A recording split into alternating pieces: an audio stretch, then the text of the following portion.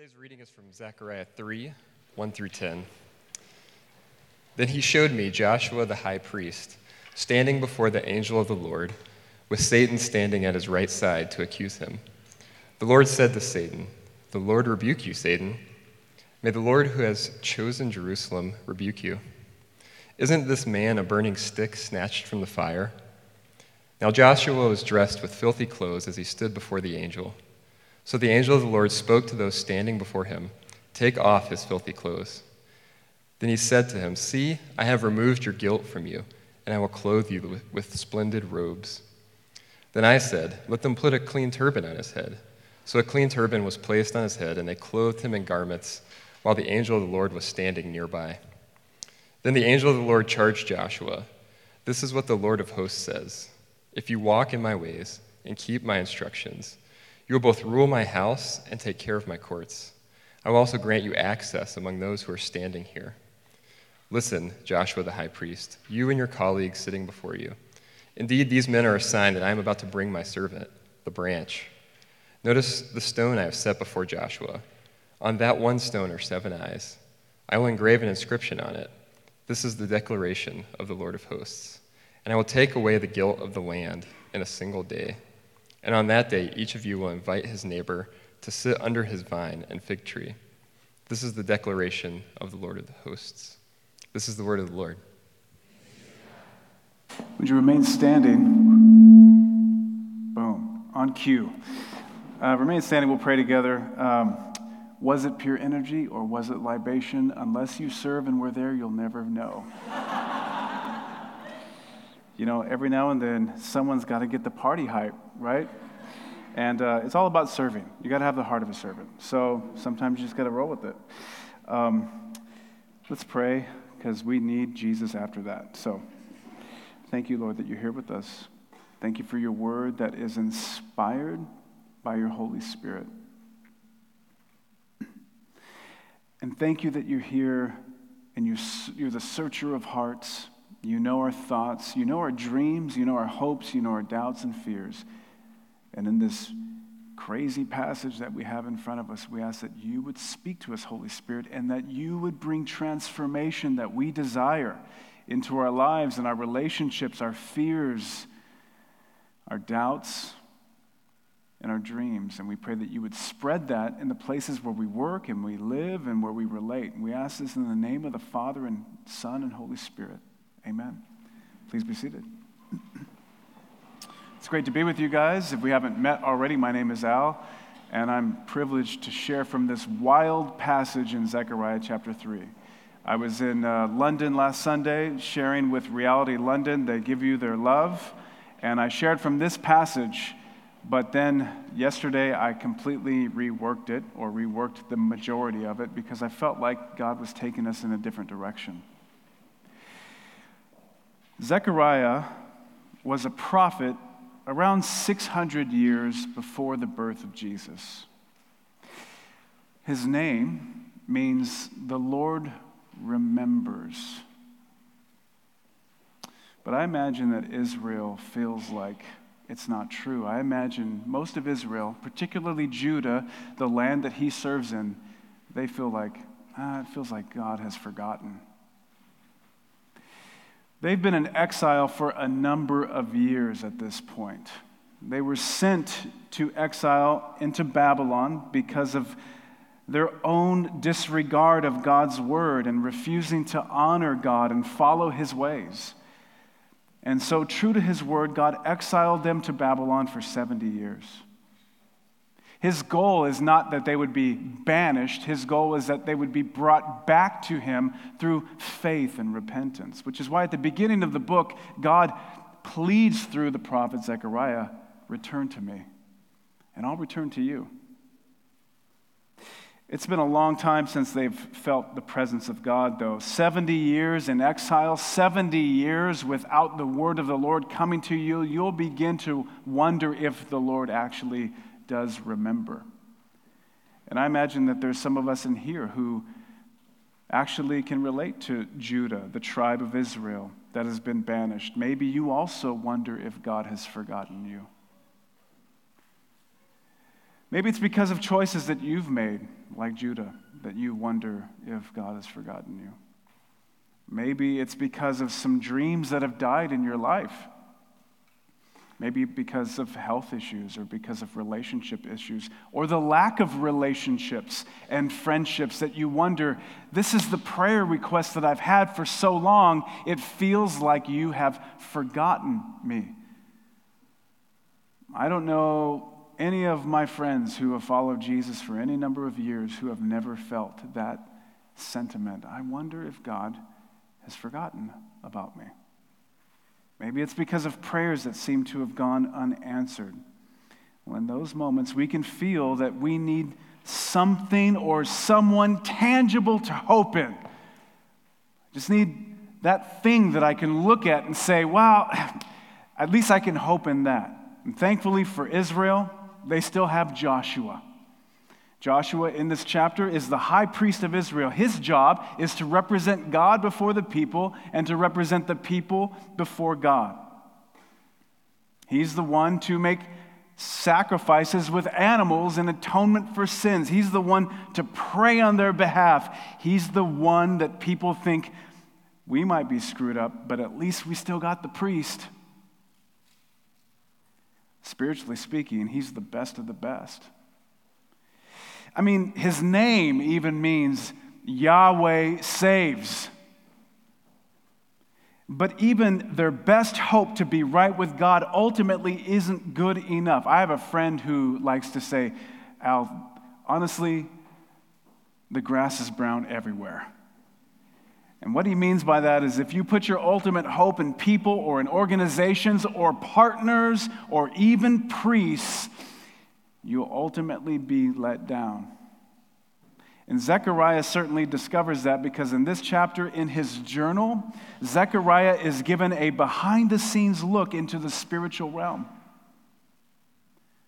God pulls the curtain back for Zechariah to see what's really going on in the people of God and even in the best of the best, and it's startling. Because there's two things Zechariah sees that are deeply disturbing. One is spiritual conflict, and two is spiritual clothing. Verses 1 through 2, he sees a fierce spiritual conflict. In this vision, the first thing Zechariah sees is Joshua, the high priest of Israel. And he's standing before someone called the angel of the Lord. I want you to remember that. Verse 1, then he showed me Joshua, the high priest, standing before the angel of the Lord, with Satan standing at his right side to accuse him. Again, the wording suggests that Joshua is tending to the temple. He's doing his priestly duties. Little Nacho Libre quote for you there.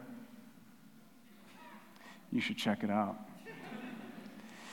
And as he's doing what priests do, again, he's ordering the sacrifices, serving in the temple. He's the man when it comes to spiritual matters. He's the most qualified person to stand and minister in the temple. He's the most spiritual man in all of Israel. But as he offers prayers and sacrifices, he begins to hear whispers of his own sin. He begins to hear whispers of why he doesn't belong there. Maybe like you right now. And he begins to feel shame, at least a low-grade fever of shame, but it's coming from somewhere not inside himself, it's coming from somewhere outside himself. Something or someone is standing at his right hand, and that someone in this passage is called Satan. Literally, it means the accuser or the adversary. The wording literally means one who throws stones. It suggests this being acts like a prosecuting attorney, just ready to hurl stones of accusation at this man who's supposed to be standing before God in the most holy place. Now, you might immediately start to wonder if such a being is real. We think of some figure dressed in red tights with a pitchfork standing at Joshua's shoulder. But this spirit is way more crafty than that. That's what this Spirit wants you to think.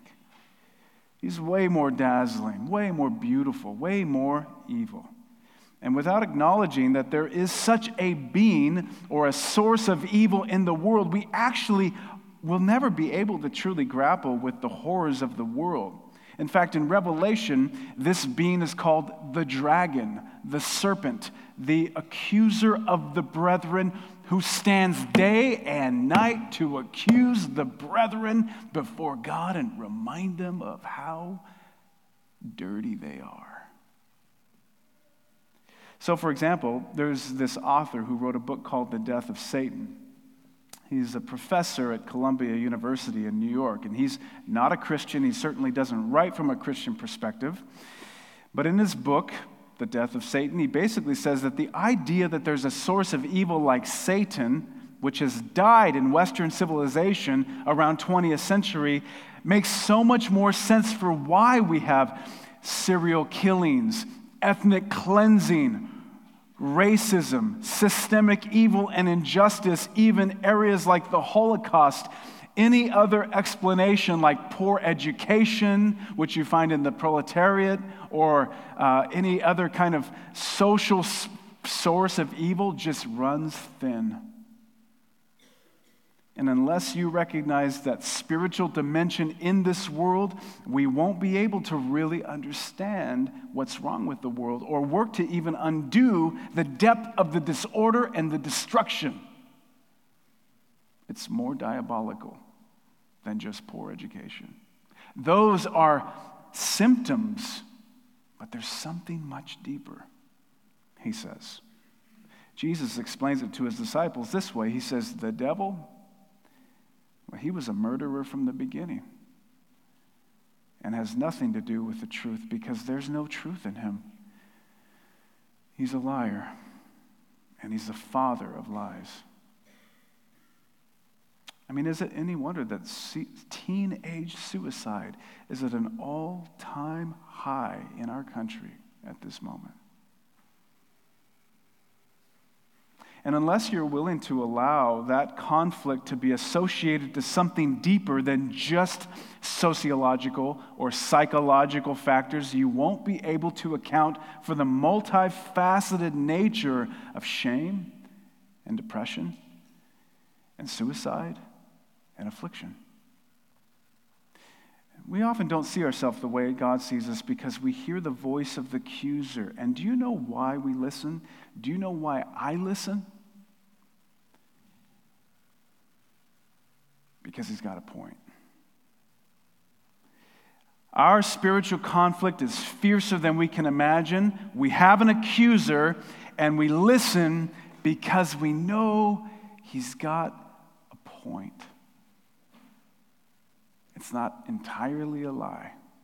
There's just enough truth in that shame to make me feel like maybe God would abandon me and forgive me. The second thing that Zechariah sees isn't just a fierce spiritual conflict. The second thing he sees is a filthy spiritual clothing.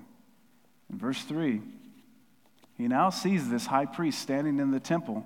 It says, verse 3, now Joshua, well, he was dressed with filthy clothes as he stood before the angel. What do others see when they see Joshua? They see the pastor. They see the priest offering up his priestly prayers, doing his priestly work, looking holy and pure and clean. But when the curtain is pulled back, Zechariah sees a man dressed in filthy rags. There's a verse in Isaiah that says, for we have all become like one who is unclean, ceremonially like a leper. And our righteousness, or our best deeds of rightness and justice, is like filthy rags or a polluted garment. We all fade like a leaf, and our iniquities like the wind take us away far from God's favor, hurrying us toward destruction. Joshua is Israel's best representative before God. He's the great Hebrew hope. to be viewed as righteous or right with God in the world. But Zechariah sees this man too is polluted. His garments are just as stained as mine. And like you and me, all of Israel is unacceptable to stand before a holy and righteous God. Now, we don't exactly know what made these stains on Joshua's clothes. He's the representative before the people of Israel. So it could be personal, it could be communal. Guess what? Your actions affect me and my actions affect you. And it could have been the failure on Israel's part to rebuild the temple, to actually do justice and love mercy and walk humbly before God. It could have been that they were falling into idol worship, which they had done, right? Money, sex, power, that's our modern day idols. Which of us has not given into those temptations? Could have been that they had begun to marry pagan spouses and just said, well, I know God says X, but I feel like Y. And this was all, of course, against God's law. And because of their sin, they appear before a holy God in filthy garments. Joshua, the best of the best, is unrighteous, dirty. What is righteousness? It's the sense of wholeness.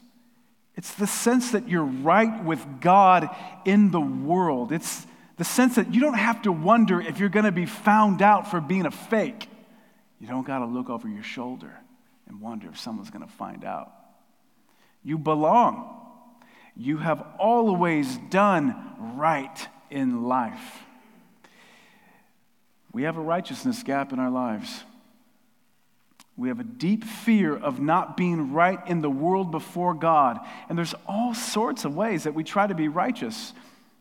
I'm sure that you've heard of the imposter syndrome, right? And at some point, you step into a new job or a new role or a new position, and you feel like, well, what if they figure out that I actually don't know what I'm doing? Well, we have a phrase for that too. It's called fake it till you make it. And it works for a while, but it actually doesn't bring long-term solution, because inside we have an imposter syndrome. We have a nonsense detector, we'll call it.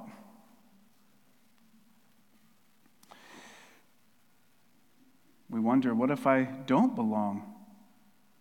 What if I am a fake? So we cover it up with more relationships, more money, more stuff, more clothes, more degrees, more cars.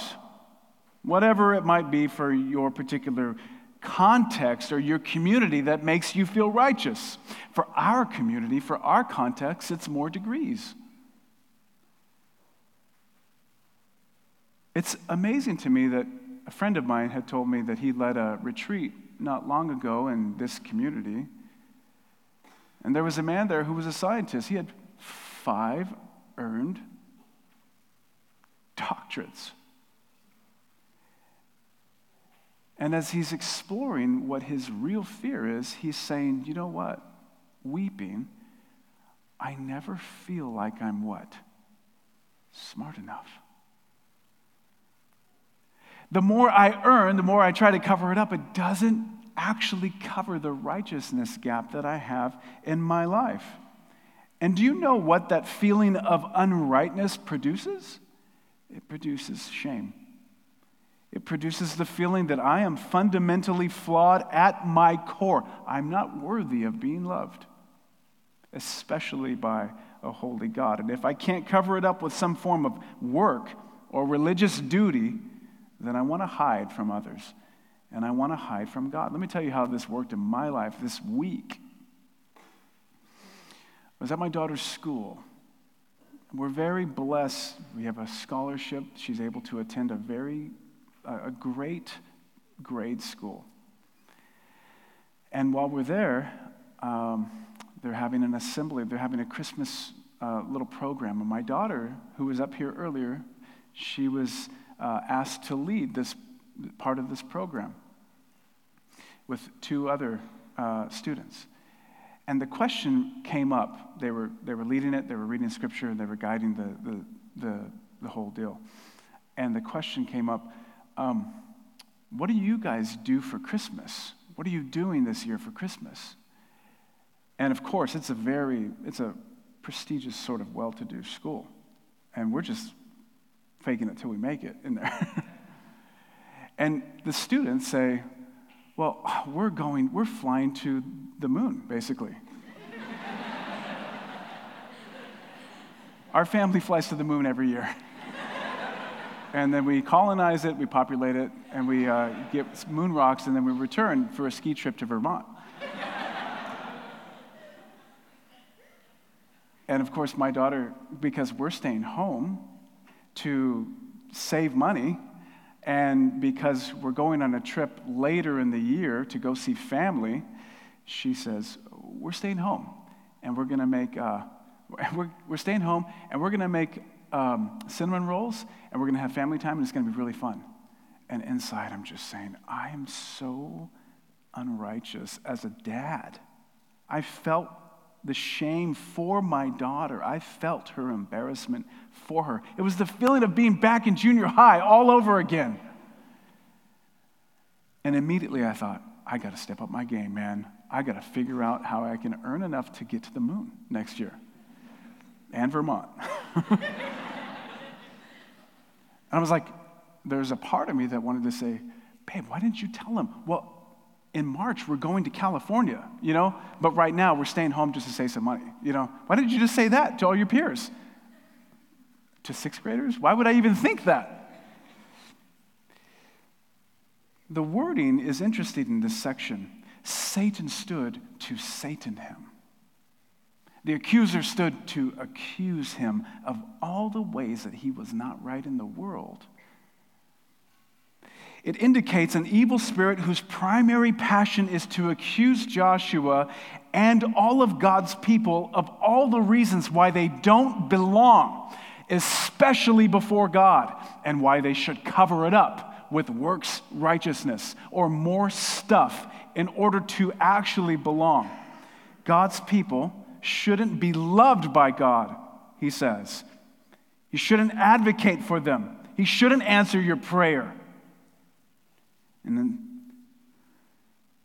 this comes out when things go wrong in our lives, doesn't it? There's times when we face suffering and we think, oh my gosh, God has forgotten me. He's left me because I've been found out. Voice of the accuser. There's a heavenly courtroom happening here.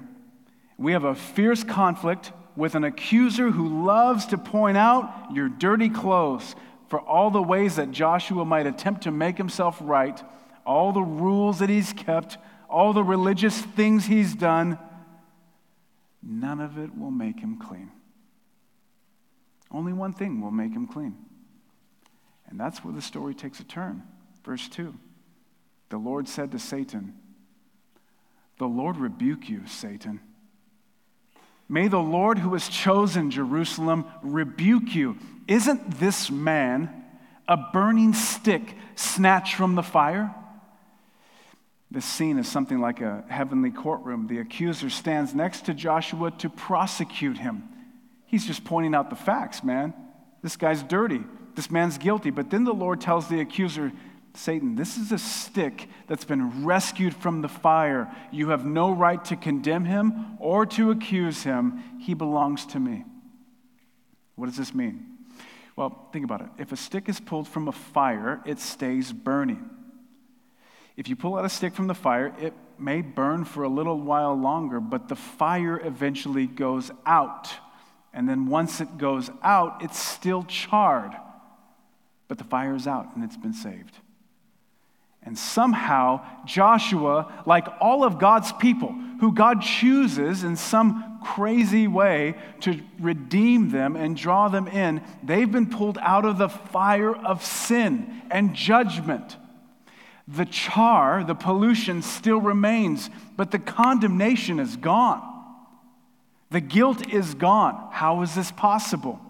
How is the stick pulled out of the fire? How is Joshua not condemned in this heavenly courtroom? It's because the accuser isn't the only one standing by his side. And listen, the accuser isn't the only one standing by your side right now either. Notice Zechariah says in verse 1, Joshua was also standing in front of the angel of the Lord. all caps. Why? Because most scholars believe that the angel of the Lord represents the pre-incarnate Christ, or it's Christ before the manger. Satan, the prosecutor, wants to shame him, wants to accuse him, and say, you haven't really been rescued. Look at all the ways you still struggle with the same old stuff.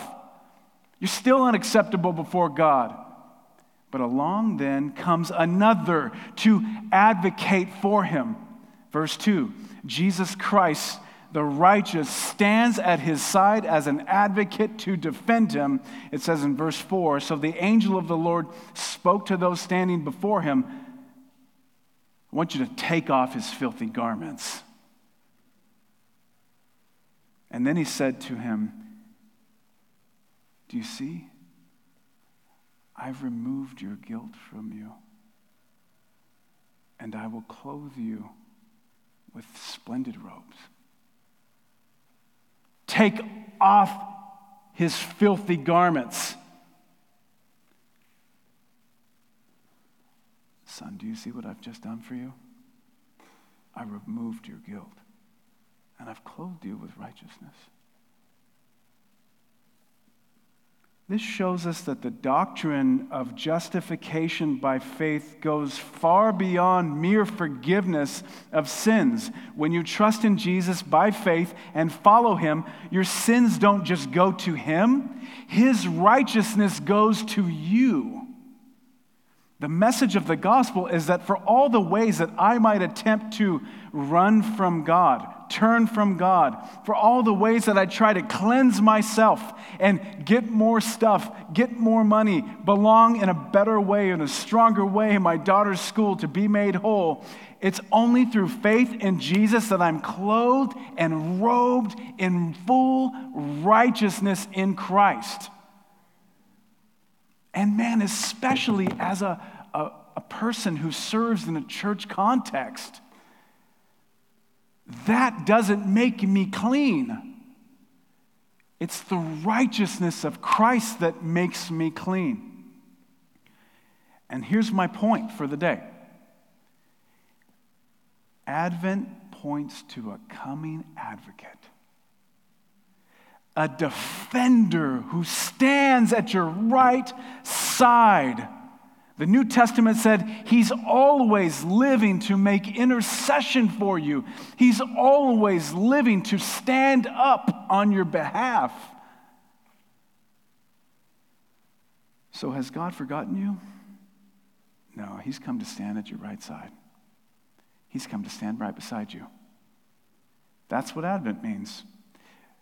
Advent means an advocate has come to cleanse us.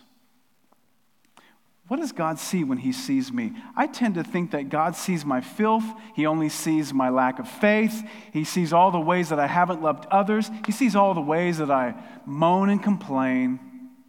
God only sees my unfaithfulness. I became a Christian when I was 21 on October 26, 1997. I came home after a night filled with debauchery.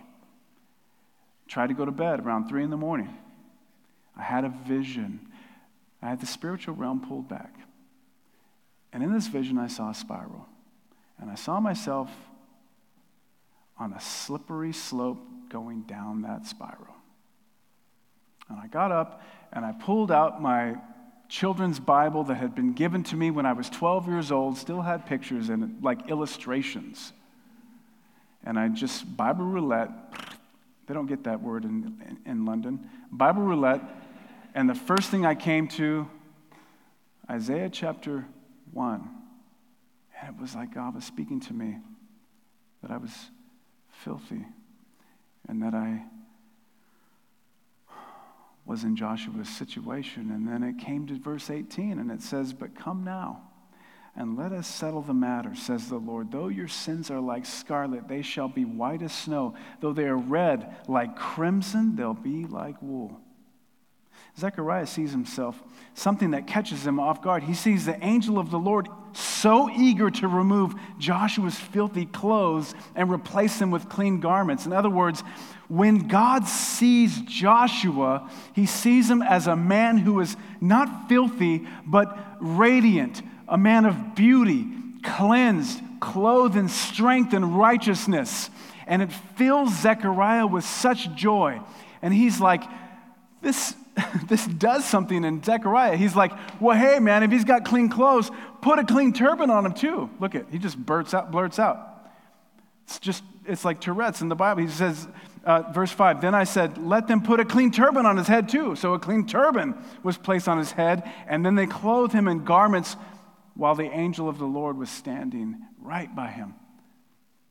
You see, when the Father sees me as a follower of Jesus now, through faith in his righteous Son, he sees me not in my filth, he sees me clothed in righteous robes of Christ. I remember seeing an old episode of Cheers. And now my daughter goes to school right next to Cheers. It was, if you don't remember Cheers, it was a popular show in the 80s, and I feel really old if you don't know what the name of the show is. So in the show, there's a bartender by the name of Coach. And he has an adult daughter, and she's very, very homely, kind of awkward. She doesn't have a lot of dates, but in this episode, she finds a guy who's interested in her, and by the end, he dumps her, and she goes back to her dad, and she's angry, and she's crying, and she says, you lied to me. You lied to me, and you kept telling me I was beautiful. You kept telling me I was the most beautiful thing you'd ever seen. Well, if I'm so beautiful, then why can't I get a date? Why can't I find a man to love me? Phew, man,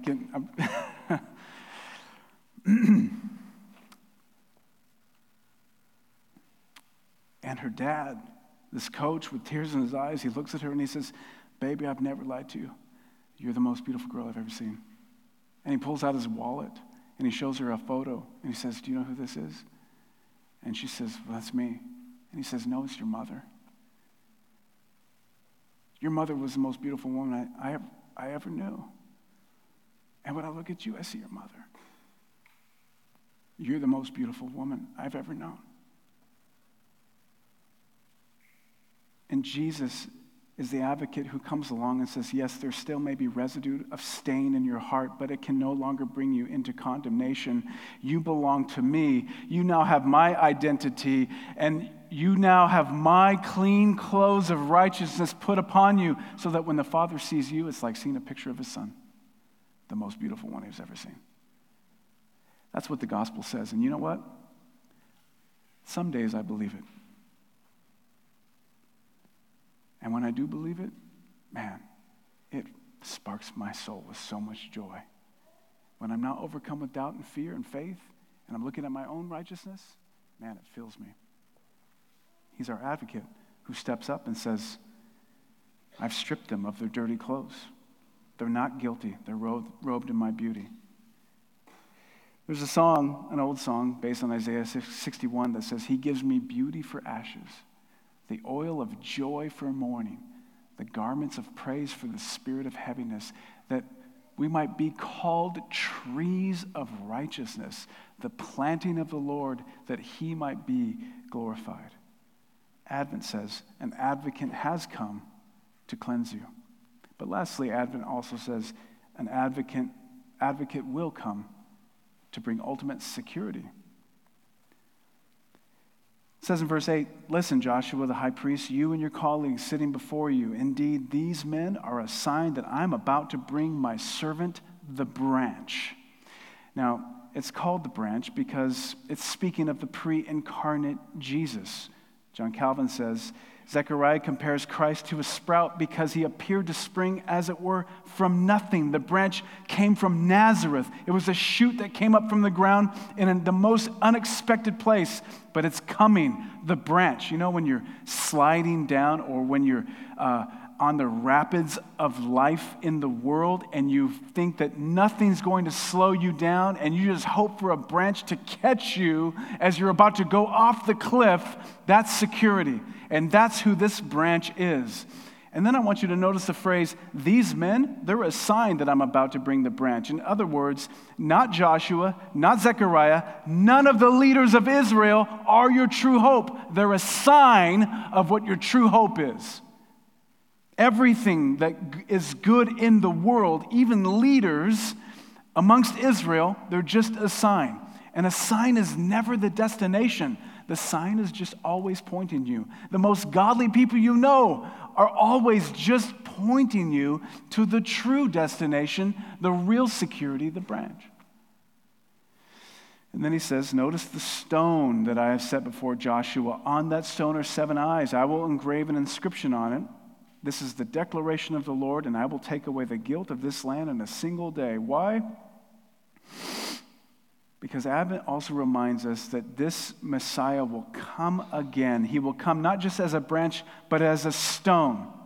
The stone is the symbol of the kingdom of God. It represents the kingdom of the Messiah King. The prophet Daniel predicted that the Lord Jesus Christ would crush all. This stone would crush those who didn't bow before him.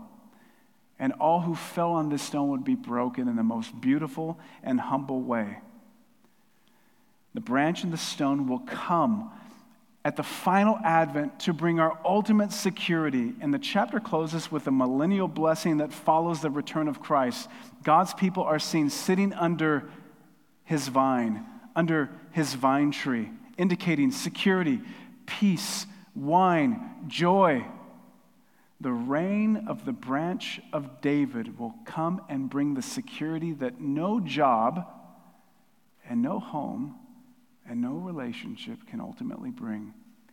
He came to cleanse us, and he would come again to bring our ultimate security on that day for all who've called upon his name.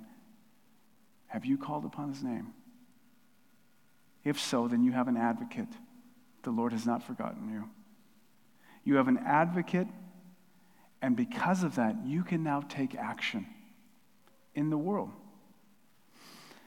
2 things. Number 1, remind yourself and your accuser of your advocate's righteousness every day, moment by moment.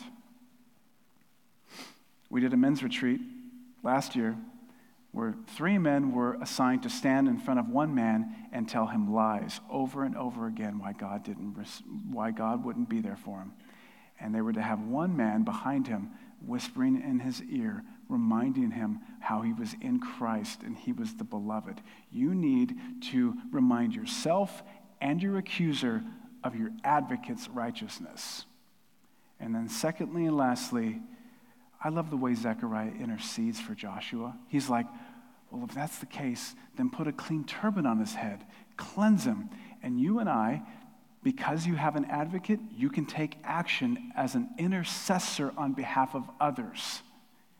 Today, when we respond now through the Lord's Supper, bring those who are near to your heart, intercede for them, pray for them. Pray how God is working in their life, and then encourage them and say, Jesus is by your right side. God hasn't forgotten you. This is the good news. Dear Father, help us walk in belief. Thank you, Jesus, for your words to us. Thank you that you remind us, Lord, through this.